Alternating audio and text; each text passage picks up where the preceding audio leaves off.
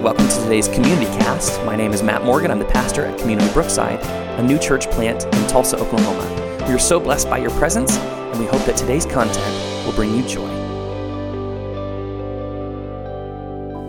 So you're going through a sermon series, and you're moving through the Old Testament. You start with creation, and you go to Adam and Eve, and Cain and Abel, and then Noah, and you think you're just going to get the next installment, and then, plot twist, you've got a new preacher. Hi, everybody. How's everybody doing this morning? I'm Jeff Janes. I get to be a United Methodist pastor, and I'm a part of Community Brookside, and I'll tell you, I had my own plot twist this week after Pastor Matt asked me to come and preach, and it's been quite a twist, but I know that so many people have had other plot twists that have changed their week. And he did tell me about what he was going to talk about this week. So don't worry, we're still going to be on that same series, but we'll have a couple more plot twists as we go through. So will you join me in prayer? Dear Jesus, there are so many twists to our life. So many things that come up that we can't explain. God, help us to know that you're there. God, I pray that you would be with us today. Be with those who are here in this space. Be with those who are online. Help us to know your will. Help us to hear your word. God, speak to me. Speak through me. If need be, Lord, speak in spite of me, that we might hear from you this day and know your peace. In Jesus' name, amen. Amen.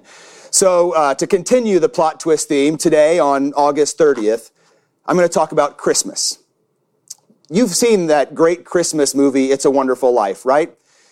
If you have, then I hope that you'll comment in the comment box. Just put your favorite part. I want everybody who's seen the movie to put their favorite part. It's part of my family tradition. It's something that I watch every year right there alongside Charlie Brown and Christmas Vacation. If you haven't seen it, you probably live under a rock, or you've just missed out.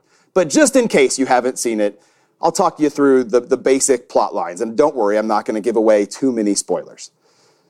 It's a story about George Bailey of Bedford Falls.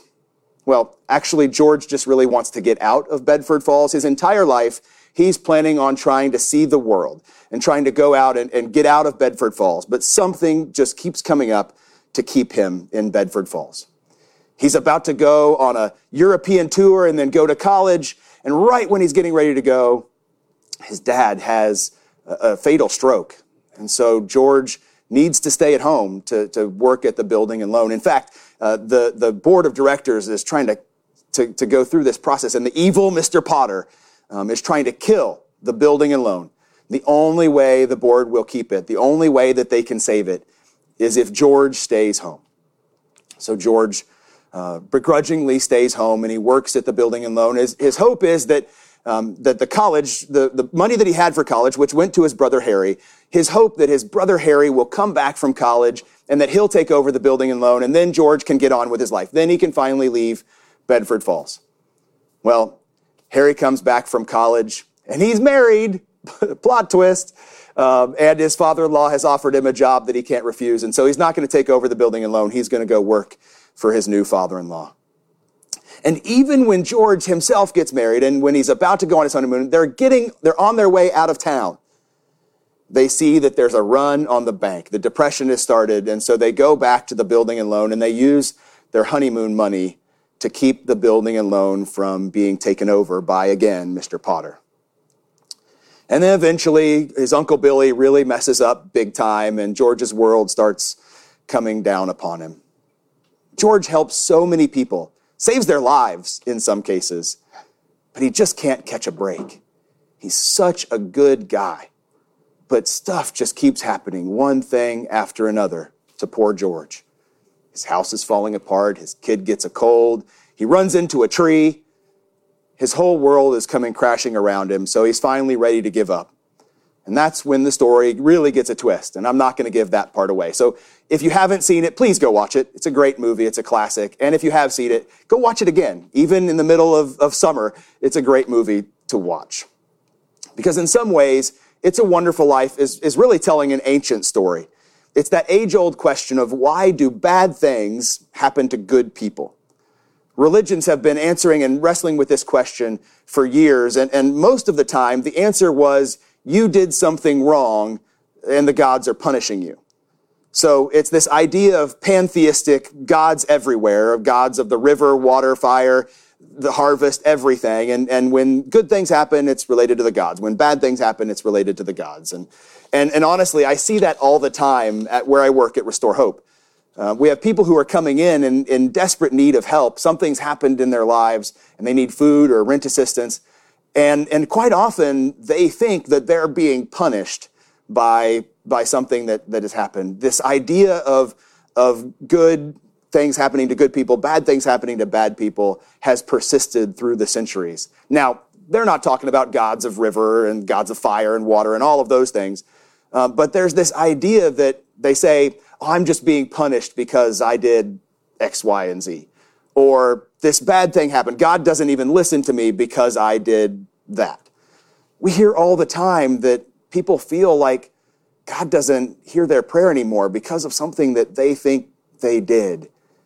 Why should I pray? God doesn't listen. Look what happened. Let's be clear, it also happens on the good side too. Something good will happen and people will give God credit because God is shining upon them, taking favor on them. Something like that ancient farmer giving credit to the God of the harvest, shining upon him. There's this concept out there that God is some sort of eternal accountant, tracking credits and debits, and then if we do good things, we get good things. If we do bad things, then we get bad things. You can call it karma. You can call it any concept from ancient religions around the world, but just don't call it Christian, because it's just not what we believe. And honestly, it's the oldest story in the book. Many scholars believe that the book of Job is the oldest book in the Bible. And it was written to combat this understanding and to answer this question of why do bad things happen to good people. So join me now. We're going to read a little bit of Job. We're going to go through the first chapter, but I want you to hear the story of Job and for yourself. This is from the New Revised Standard Version of the Bible. It's Job 1. I think it will be on your screen. There was once a man in the land of Uz whose name was Job. That man was blameless and upright, one who feared God and turned away from evil. There were born to him 7 sons and 3 daughters. He had 7,000 sheep, 3,000 camels, 500 yoke of oxen, 500 donkeys, and very many servants, so that this man was the greatest of all the people of the East. His sons used to go and hold feasts in one another's houses in turn. They would send and invite their 3 sisters to eat and drink with them. When the feast days had run their course, Job would send and sanctify them. And he would rise early in the morning and offer burnt offerings according to the number of them all. For Job said, it may be that my children have sinned and cursed God in their hearts. This is what Job always did. One day the heavenly beings came to present themselves before the Lord, and Satan also came among them. The Lord said to Satan, where have you come from? Satan answered the Lord, from going to and fro on the earth and from walking up and down on it. Then the Lord said to Satan, have you considered my servant Job? There is no one like him on the earth, a blameless and upright man who fears God and turns away from evil. Then Satan answered the Lord, does Job fear God for nothing? Have you not put a fence around him and his house and all that he has and on every side? You've blessed the work of his hands, and his possessions have increased in the land. But stretch out your hand now and touch all that he has, and he'll curse you to your face. The Lord said to Satan, very well, all that he has is in your power. Only do not stretch out your hand against him. So Satan went out from the presence of the Lord. One day, when his sons and daughters were eating and drinking wine in the eldest brother's house, a messenger came to Job and said, the oxen were plowing and the donkeys were feeding beside them, and the Sabaeans fell on them and carried them off and killed the servants with the edge of the sword. I alone have escaped to tell you. While he was still speaking, another came and said, the fire of God fell from heaven and burned up the sheep and the servants and consumed them. I alone have escaped to tell you. While he was still speaking, another came and said, the Chaldeans formed 3 columns, made a raid on the camels and carried them off and killed the servants with the edge of the sword. I alone have escaped to tell you. While he was still speaking, another came and said, your sons and daughters were eating and drinking wine, in their eldest brother's house. And suddenly a great wind came across the desert, struck the four corners of the house, and it fell on the young people, and they are dead. I alone have escaped to tell you." Then Job arose, tore his robe, shaved his head, and fell on the ground and worshipped. He said, "Naked I came from my mother's womb, and naked shall I return there. The Lord gave, and the Lord has taken away. Blessed be the name of the Lord."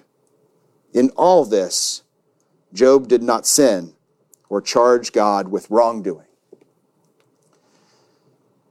Man, Job was a good guy, right? He did everything that he was supposed to do, and a little bit more, honestly.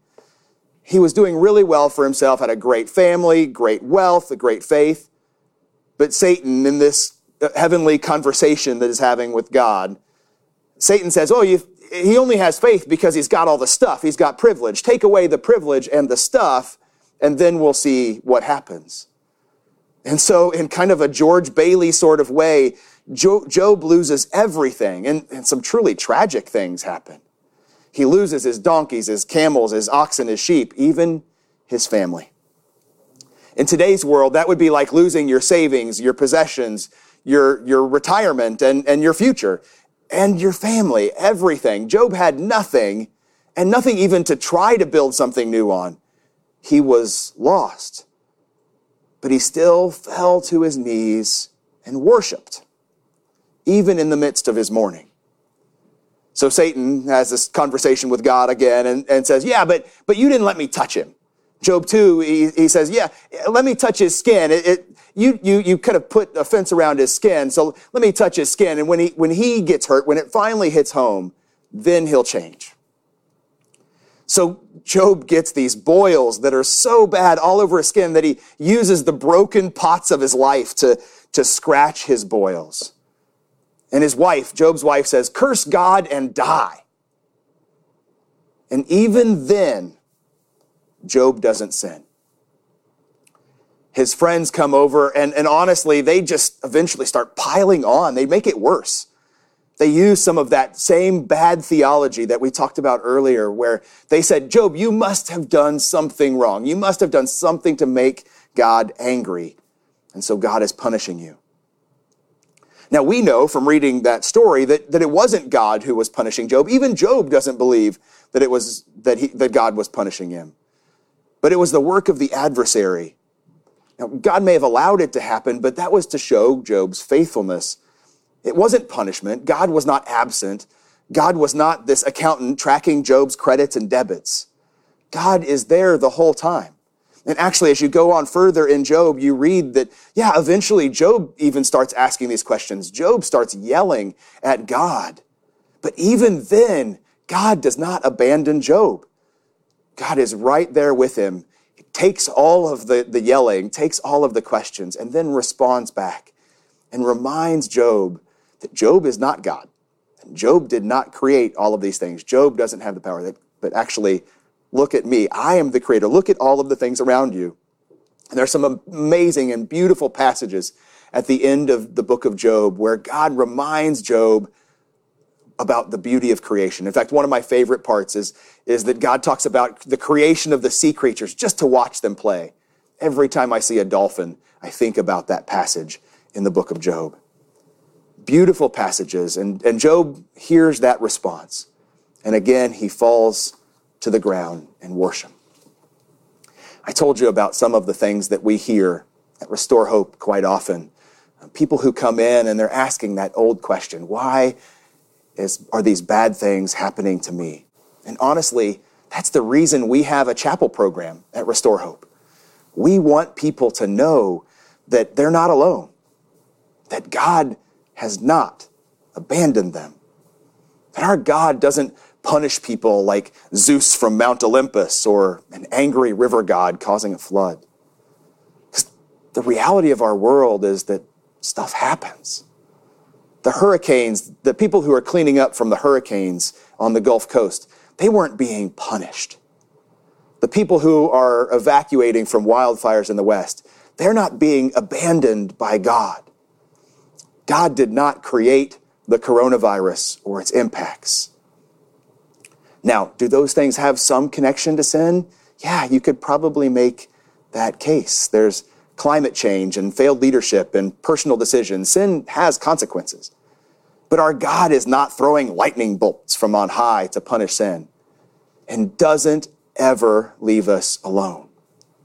In fact, the reality is quite the opposite. God is with us through it all. That's the biggest plot twist of this whole story.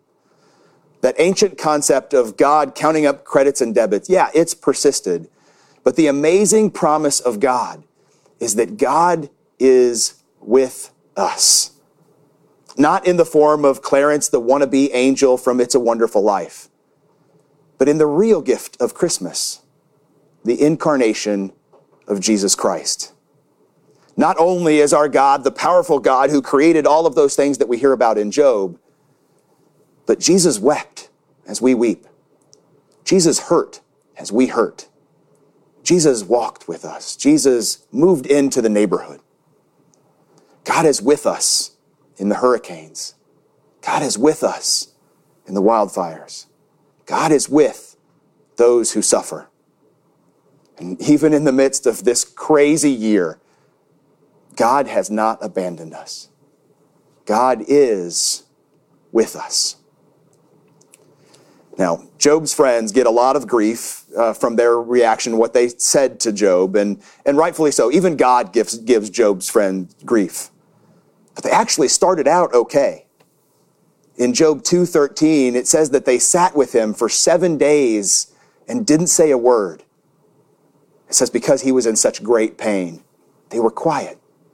It was when they opened their mouths that they started getting into trouble. And when you ask people who have suffered great tragedy, what was helpful for them in that time of pain? They don't heap praise on the people who tried to explain it away and gave pithy cards or amateur theological answers to try to help them. No, what they often praise are the people who showed up, sat with them in their pain. They're thankful for the power of presence. Now, Job gets praised, and rightfully so, for his faithfulness in the midst of suffering. But Job should not have to have felt alone in the midst of his suffering. The promise of God is that we are never alone, and we can help people see that promise. Even in the midst of a pandemic, we can find ways to be with people. Now, Job's friends didn't have the ability to use phone calls or texts or Zoom to help Job, but we do. So who do you know that's hurting right now? Who do you know that might feel all alone? And how can you reach out to them and help them? What if you took the next 31 days, just until the end of September, and wrote down 31 contacts from your phone or your Facebook friends or whoever that you need to reach out to? And every day for the next month, you say, hey, just checking in. How are things? You took time to be with them. Who do you know that might benefit from that check-in? Friends, there are so many people in our world who are looking for a plot twist to 2020. Let's surprise them with an early Christmas gift, the power of presence and the gift of hope. The hope that we are never alone, and that a better day is possible, and that our worst day is not our last day. May it be so, in the name of the Father, and the Son, and the Holy Spirit. Amen. Thank you so much for joining us on today's Community Cast. We hope that you were blessed by today's conversation. If you'd like to know more about Community Brookside, please feel free to visit us at our website, communitybrookside.com, or find us on your favorite social media outlet. We hope to hear from you soon. Be blessed.